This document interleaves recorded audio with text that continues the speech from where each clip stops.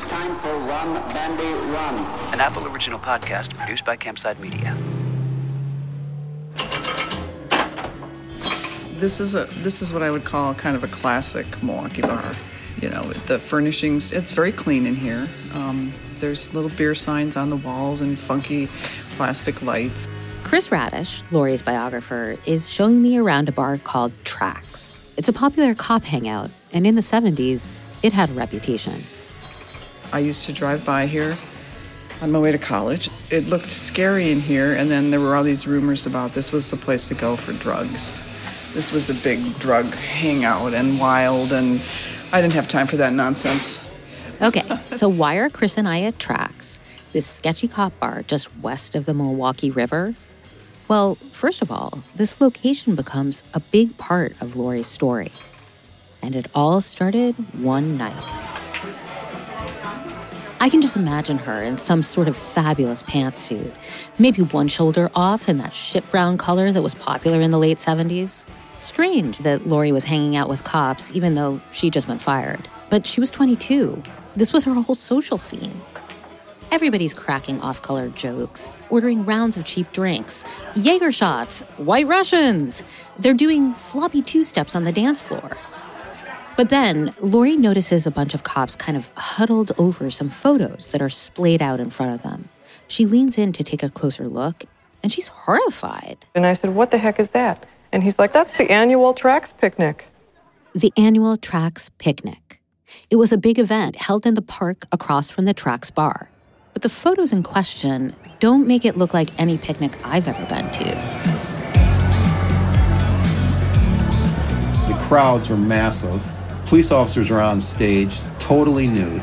That was Timothy Meyer, the Shepherd Express reporter you heard from in the last episode. The photos show this giant drunken frat party disguised as a picnic.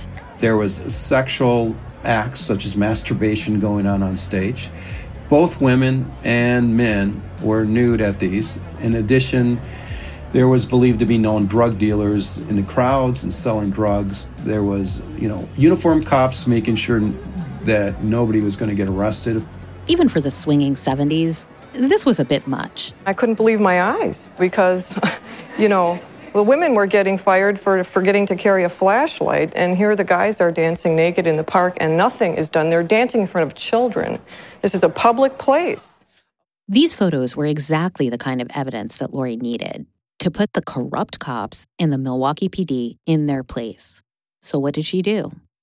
Somehow, and nobody's quite sure how she did this, Lori got a copy of those photos and then she put them in a very safe place.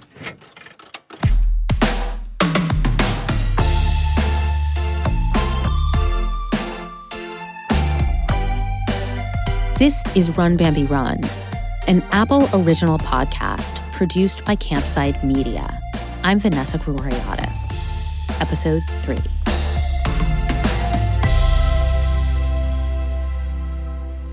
The story just kind of unfurled that there were these photos of this wild party that had taken place near a tavern, and a lot of police had been involved in it, and that there was, drinking and drug use and all this kind of outlandish behavior. This is Georgia Pabst again, the reporter who was helping Lori with her quest to get back at the police. Remember, Lori had been fired over the whole thing with Judy's ass and the tiny butt end of a joint. And from her perspective, none of it rose to the level of Chief Harold Breyer killing her professional dreams. The double standard that the police were applying to men and women cops, it just seemed crazy. And it was right out in the open. Nothing like the usual double standards, which can be kind of confusing, right? Like, is that happening to me because I'm a woman, or am I overthinking it? No. In the Milwaukee Police Department, double standards were about as subtle as those gold lame bathing suits that everybody was wearing in the 70s. So Lori had a lot to work with. She'd figured out Chief Breyer's dirty trick, his underhanded way of keeping women off the force. He just hired the minimum number of women to keep his federal funding, and then he used whatever excuse to fire them just as quickly. She knew about all the corruption in the department as well, the drugs, the kickbacks, all of it. And now, with these naked Trax party photos hidden away, she had a secret ace in the hole. But so far, all Lori had really done was go public. In order to take it to the next level, she had to make it official. As women were finding out back then, sometimes the best weapon against discrimination is good old-fashioned paperwork. Because otherwise, it's just a complaint, But if you put it on paper and you file it with the EOC, that's something. And that has a lot of credibility. And so I said, when you file the complaint, let's talk. You know how in your early 20s, it feels like everything's changing so fast, even if not that much is actually happening? In Lori's life, there really were a lot of hairpin turns, and this moment was one of them. Lori was going to be an avenger. All those rigid rules that Chief Breyer had, they were just ways of pushing women and minorities out of his cop club. But in order to tell the police department's secrets, she needed other women to join her with their voices. So she turned to her squad, the female cadets from the academy, and one of them stepped up.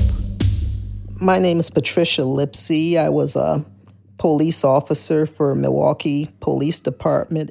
Before Patricia became a police officer, she was considering a more glamorous career path, just like Lori. I was interested in getting into modeling and acting. I entered a couple of pageants. I was in Miss Black Wisconsin pageant, but I was sort of young at the time, and my parents didn't want me to go to California. So I'm like, well, what else can I do? And my brother had heard that the police department was hiring. He asked me to take him to apply. So while I was there, I decided, well, let me fill out an application also. He failed the test, and I ended up passing. She was doing really well, but like Lori, Patricia had made a mistake. She showed up at an all-cop party. And at that party, there was a recruit who seemed to be sleeping with the wife of a detective. Now the cops wanted that recruit gone. So they were trying to get me to say that I knew about this affair, which I had no idea that they were seeing each other. They thought I would just go along with it to get this guy terminated, and I refused to do that. And then they started coming after me, and that's when I started having trouble like every day. The cops did whatever they could to make her job miserable. They tried to discourage me by having me work alone. I had to walk the streets by myself at night. They wouldn't allow me to work with anyone. They thought I would be afraid to be out there alone by myself. And that wouldn't have bothered me if it was just a hazing thing, but they were trying to break me all the way down and discourage me, and I just refused to let that happen. So I just said, if you guys want to get rid of me, you're going to have to terminate me because I refuse to quit. So the cops tried another tactic. They just screamed at her. Full Metal Jacket. That's the movie it reminded me of. They would stand right like a half inch from my face and scream and yell at me for every little thing. Patricia Lipsey also saw a lot of really bad cop behavior. Not just salacious partying, but abuse of power, brutality. They call it the elevator ride. That's where if you were some type of criminal and once they got you on the elevator, you would get beat up really bad. Then when you get off the elevator, they straighten you up and just act like nothing happened. There was a scene where they had this guy in a paddy wagon with their knee in his back and on his neck and stuff. And I said then, it's only going to be a matter of time. They're going to end up killing somebody. Each incident that I witnessed, I told the sergeants about it at the district and so forth, but they would have me either change my report or they wouldn't let me file anything to tell about what I had witnessed or what I had seen. So why would you want to stay under those circumstances, the way that they were treating you? Well, I figure if we have people like that on the police force, there needed to be someone there to fight a system that was corrupt because the way I saw things were being done, I found out a lot of this stuff is routine. It was more than just a few bad apples. It was like it was the whole tree, all the way down to the roots. It was just messed up. With all that Patricia had witnessed, Lori probably thought she had a solid case. She filed her official complaint with the Equal Employment Opportunity Commission in 1981. The feminism of the 70s had led to a lot of change, but that didn't mean that discrimination had disappeared. And the EEOC is where women went when they wanted justice. Here's Kate Blunt. She was the commission's district director when Lori's complaint came in. There weren't a big flood that I recall coming from police and fire departments, and I'm not surprised by that. It is much more difficult to stand out. You know, you don't want to rock the boat. You want to be able to fit in. You don't want to be viewed as, the bitch, etc. Kate Blunt got a lot of complaints from places like banks, where standing up for yourself as a woman was hard, but not impossible. Law enforcement was different. Being the bitch in a cop shop, that was dangerous business. It's a vicious circle because women need to get into those jobs to prove they can do the jobs, that they can have a positive impact. So that's the whole point of places like EEOC, to get the women in the door to prove what the impact can be. And Lori did not stop there. Her next step was meeting with an assistant U.S. attorney, a Fed. When she told him about the tracks photos, the nudity in the park, the violations and lawlessness, he was intrigued. He might have thought that those photos could prove that men and women on the force were being treated differently. We had the chance to present our case, but I felt that they would use any means necessary to try to stop our stories from getting out there. There were not many people willing to go up against the department at the time. Our hopes were up high, and I thought, well, finally somebody's listening. Lori had a hopeful, almost childish way of thinking that if she just told the right people, things would get better. So what happened after she filed the EEOC complaint? So she files the complaint, and obviously word of it started sneaking out, and she started getting a variety of horrible threats. Benbenek, we're going to get you. And then she found a dead rat under her windshield wiper on her car because she was the rat who was ratting on the police department. Oh. Scary stuff. That's horrible. Gross also. I hate rats. Okay. Linda Reeves, that other friend of Lori's, she has an idea of why the cops might have been scared.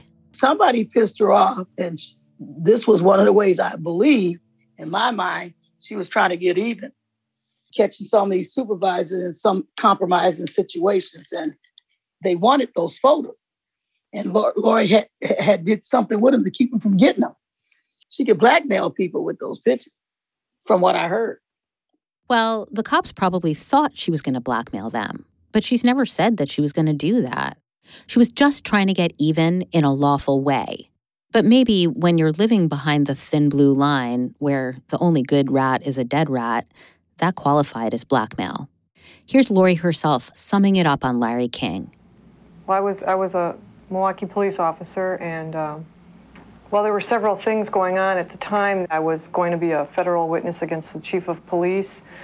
I had sex discrimination claim against the police department, and So you think they were out to get you? Well, it certainly did look that way.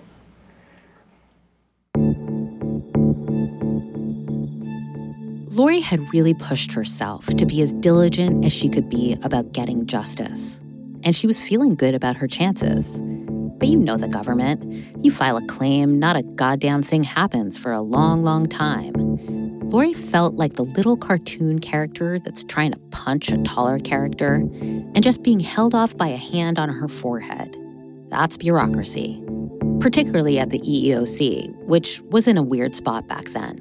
Here's the district director, Kate Blunt, again. Unfortunately, this particular case was filed in late 1980 when there was no director of the EEOC. There was several acting directors. Basically, their job, from my perspective, was to eviscerate and to close down offices and make EEOC dysfunctional. All Lori could do was sit around and wait. She was feeling purposeless, like she did after high school, before she became a cop.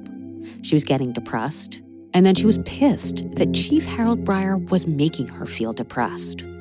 Maybe she had played this whole cop thing wrong. Should she have tried to be just like the men? Was it possible to be both feminine and ballsy? To alleviate her anxiety over this big question, plus, of course, the dead rat and the lost job and all the rest, she fell back on bad habits. I'm talking about the rebel teen habits. Drinking too much, maybe drugs. And there was no better person to really luxuriate in bad habits with than Judy Zess. I'm talking about French-speaking, Switzerland-studying Judy Zess, the one she got into trouble with the first time, the one who had gotten her fired. I think I mentioned that she was someone to keep your eye on. Lori's old friend from grade school, Joanne, she didn't get it. She knew that Judy was bad news. Everybody in their own way knows that you've got a really good friend who's got another friend that you don't know. You just don't have a magnetism there. There's just, you would never call them and say, hey, let's go out or let's do something or come on over or anything like that. She wasn't that kind of a girl. But even though Judy was the one who narked Lori out to actual narcs, they both needed a buddy to escape reality with. And Judy, she really knew how to escape. She was fun. She was outgoing. Obviously was a bit of a party girl. Hey, any port in the storm, Judy's here. We're going to be friends. We're going to get through this together. They were both looking for work as well. At one point, Lori was thinking she might apply for the Air Force. But after she went to talk to them and told them about her discrimination suit, they were like, wait a second. I don't think you can apply until that's cleared up. More men, more bullshit rules. French-speaking Judy wasn't into that Air Force thing anyway. It seemed like Lori was starting to get some sort of weird uniform fetish. On top of all this, Lori wasn't going to get her unemployment check anymore from the cops. So she really needed money. And Judy had creative ideas about how to get it. Judy's way of making money, from what Lori told me, was that she called every guy that she was sleeping with and said she was pregnant and needed $200 for an abortion. So she ended up with, I think, $800. So she was reeling in the money from all her little side jobs with the men she knew. And now Judy had another idea. A job that was the antithesis of being barrier-breaking, glass-ceiling-shattering cops. A job that was about cartoonish femininity, transforming yourself into a woodland creature for men's pleasure. And this time, not a baby deer. A bunny. She said it was a way a woman could make really great, quick money. Lori was going to be a Playboy bunny. I mean, talk about an identity crisis and a uniform fetish. Parking was scarce, as was air, as the crowd met a variety of blondes, brunettes, former stewardesses, lawyers, waitresses, secretaries, and a host of other occupations deserted to become bunnies. You've probably heard of Playboy bunnies. They served customers drinks at the Playboy Clubs, which were a chain of restaurants designed to be real-life versions of the fantasy world in the pages of Playboy magazine. The bunnies wore strapless, corset-like bodysuits, bunny ears, and bow ties. Most look at their new job as a challenge and not as exploitation. I think it's going to be the greatest thing. This is going to be the place to be. This is like a dream. It's fun. Lori worked at the Lake Geneva Playboy Club, south of Milwaukee. Glitter curtains, deep couches. These clubs were all over the country now. They'd been built for a newly hedonistic America in the swinging 60s. And by the time Lori walked in there in 1980, the smell of old cigarettes was thick in the Playboy carpets, and the fake trees inside the restaurant were dusty and just sort of starting to look sad. The club in Lake Geneva was basically a destination for city folks from Milwaukee to have a pricey meal and drinks on the lake. It was a novelty, a tourist attraction, getting served by a Playboy bunny with a little cotton tail. Now, the original tails were made of yarn, but drunk customers thought it was funny to try to light them on fire. So by the time Lori became a bunny, the tails were made of white fake fur. They add perfume onto their bunny tails so that when they pass by the customers' tables, they get a whiff of this beautiful perfume, and it clings there much longer. Lori did the whole thing. She wore the tail. She even did the bunny dip, which was the name for the way Playboy Club waitresses delivered their drinks. So we go backwards. doing the bunny dip. Arch your back like that. It brings you much closer to the table, and then you can just bring it down. Back facing the table, head turned to make eye contact with the male guests. Your legs doing a small curtsy in 5-inch heels, all while lightly setting down a full drink without a spill. You better give me a big tip after that. Here's Chris. Empowered women would say, who cares? It's my body. I'm beautiful. If you want to tip me $50 for giving you a cup of coffee, I'll take your money. Lori knew the power she had in her beauty. She knew the power she had in her intellect and the power she had to combine those two things. Was the Playboy Club in the 80s the place to do that? Come on, it was not. Especially because Lori's a woman who always seemed sort of ahead of her time. Working there was just a dumb little experiment that didn't work out. She had no way of knowing, of course, that the label, Playboy Bunny, would come back to haunt her later, after Christine Schultz's death. At the time, it was simpler. Lori didn't want to just be a sex object. She liked men, she liked being noticed, but she wanted to be an equal in a relationship. I know we haven't talked much about Lori's boyfriends yet, but they haven't been important. Suffice to say, she had a lot of them. The truth is, she was a feminist badass, but she also had an Achilles heel. She's one of those kinds of women. I think we all have friends like this. At least I have always had a friend like this who has to have a boyfriend. They have to have a guy. And what do you know? Right after the Playboy Club, she had the biggest turning point of her very short but very twisty and turny life. This is when love walked in the strangest of ways, in the strangest of places. If I'm making it sound romantic, don't get your hopes up. I do mean strange. So here's what happened. She had this other friend, a single mom, also a cop, who would drink Jack Daniels all night and sort of sober up with lines of cocaine. Not a kick-ass influence. So Lori, who was still living with her shorts-too-tight mom and dad, would occasionally spend the night at this friend's place. One morning, when she woke up, there was a guy in the kitchen. A guy who had just spent the night with that Jack Daniels drinking single mom. This guy was Fred Schultz. Well, Fred was a blue-eyed, blonde, swaggering detective. Fred was extremely handsome and gregarious, always out on the town. Someone even nicknamed him Disco Fred. And within a second, Lori says, Disco Fred was channeling love vibes to Lori.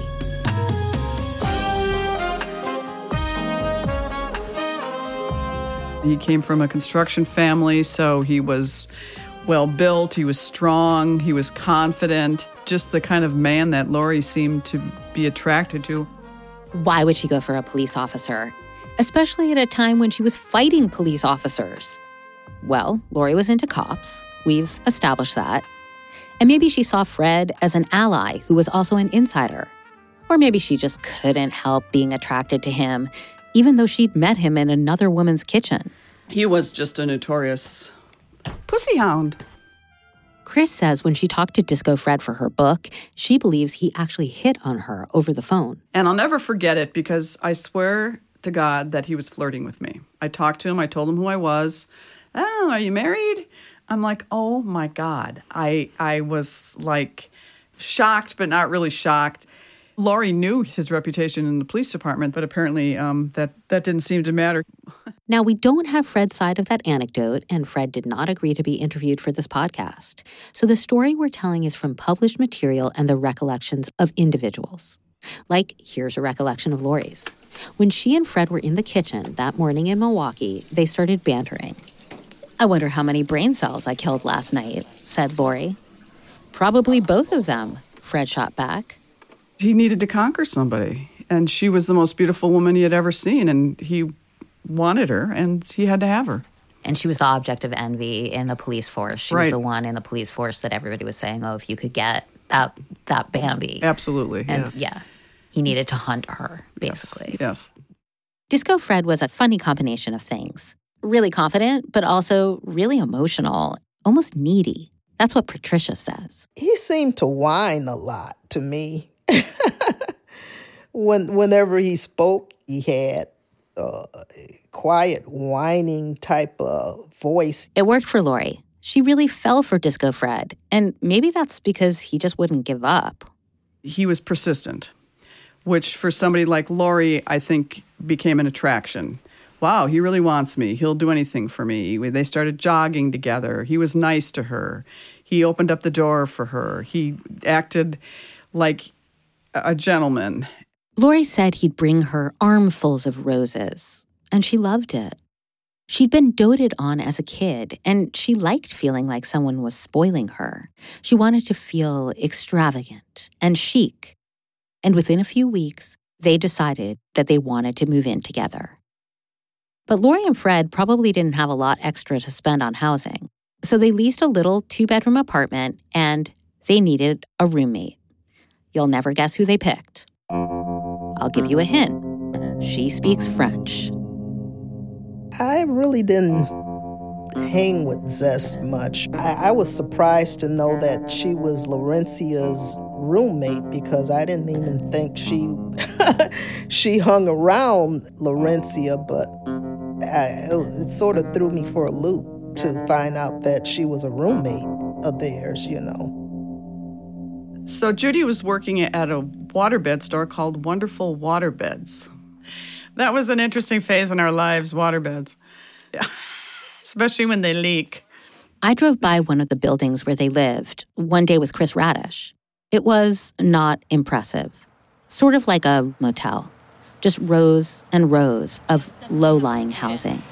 So when they lived here, this looks like probably a place where a million other 20-somethings lived because rent was cheap and they didn't have to worry about anything but living in their little apartments and having their parties. You can imagine the way they decorated. Shag carpeting, macrame on the walls, Lori bustling around at the kitchenette. She wasn't a cook, but she loved decorating a table, just matching napkins to dinnerware. And after just a little while of playing house, Fred decided to make it official. He popped the question out of nowhere. Here's Chris Radish. She was sort of stunned, and then he said, well, I love you. Don't you love me? And she thought for a minute, and she goes, well, I guess I love you. Okay, I'll get married. Lori might have been closing the door on essential parts of herself, like her desire to stay strong and independent. In a tiny space of time, she'd gone from Lori the cop to Lori the activist to Lori the bunny to Lori the wife of a cop. The conservative life she never wanted. But she was also in love. So right away, the two of them got in a car, didn't tell any of their family and friends, drove to Illinois and said, I do. Afterward, when Lori told her mom, she thought they must be joking. Then she thought they must be pregnant. In her book, Lori remembers it like this. Chris Radish is going to read it for us. My mom said, is that why you eloped? I laughed. Impossible. I married him for his vasectomy. And I'm keeping my name. I am a feminist, after all. The vasectomy thing was not totally a joke. One thing Lori was clear about with Fred was that she didn't want children. And Fred seemed totally fine with it, which was sort of surprising. Was he secretly progressive? A closet feminist? At the time, choosing not to have kids, it made people look at you funny. I remember one time I was talking to a woman at a party. You know, you ask, do you have children? What do you do? You know, the common questions. And this woman said to me, no, I knew from the time I was a little girl that I would be a horrible mother and I didn't want to have children. And I went, well, good for you. That's really great. And she started sobbing. I said, what's wrong? She goes, you're the first person that ever said to me, good for you for knowing who you are and what you want to do. And Lori knew that about herself. And is it selfish? I don't think it's selfish to not want children. I think that she just knew that that wasn't something that she wanted to do or be. Disco Fred already had kids anyway, 2 boys. He was recently divorced from their mother and his wife of many years, Christine Schultz. If that name sounds familiar, it's because she's the murder victim at the center of our story. Christine worked in shipping at a water ski store. She loved animals and had a menagerie of hamsters and rabbits and pigeons. She was exhausted by all the goings-on in the divorce. Getting alimony from Fred was a process, but it had finally wrapped up and she was feeling secure. She didn't know Lori much, They'd once talked about Christine's hobby of collecting butterflies and pinning them to black velvet to admire them. I used to do that myself when I was a kid. Here's a friend of Christine's from childhood, Sheila Berry, to tell us a little bit about her when she was young. Chris was pretty, and I remember her with the pixie haircut. She was quieter. They grew up in the same town, Appleton, Wisconsin. Can you just describe what Appleton looked like? It's a long downtown, about a mile, College Avenue, that was cruisable. And that's what everybody did on Friday night. And Saturday nights, too. Wasn't much else to offer girls looking for fun. There were only two religions there, Catholic and Lutheran. Christine and her best friend would just cruise up and down College Avenue. If you looked in the car, you'd see the two of them with their hair combed to the roof. Those girls went through so much hairspray. It was the scent of Aquanet.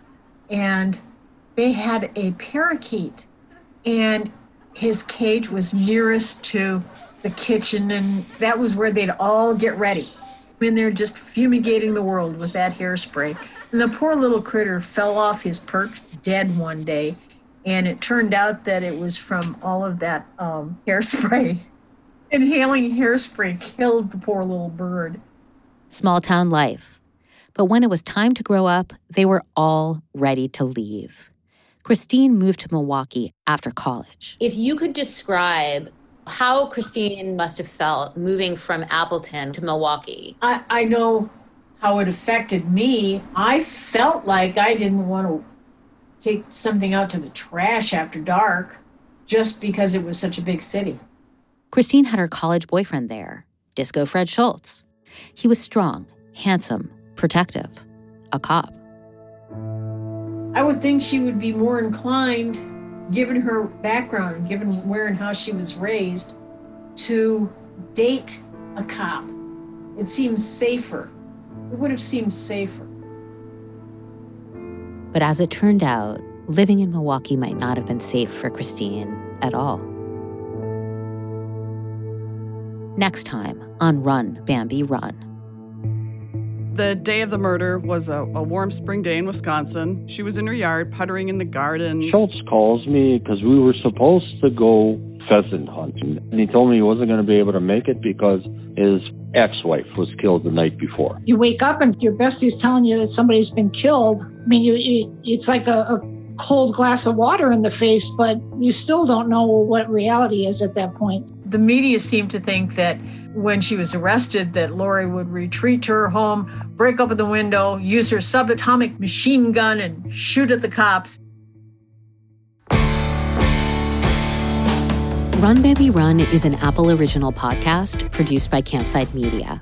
It was created and executive produced by Mark McAdam and me, Vanessa Grigoriadis. Our producers are Sam Leeds and Elizabeth Van Brocklin. Ashley Ann Krigbaum is our managing producer. Our researcher is Alex Yablon, and our archivist is Megan Shuve. Field production by Emily Files. Archival audio from the CBC. Campside Media's executive producers are Josh Dean, Adam Hoff, Matt Scher, and myself. Special thanks to executive producer Kyle Long and to Campside's operations team, Amanda Brown, Doug Slaywin, Aaliyah Papes, and Allison Haney. And finally, thanks so much to Chris Radish, who wrote the book Run, Bambi, Run. If you're enjoying this show, please rate and review it on the Apple Podcast app. Thank you so much for listening.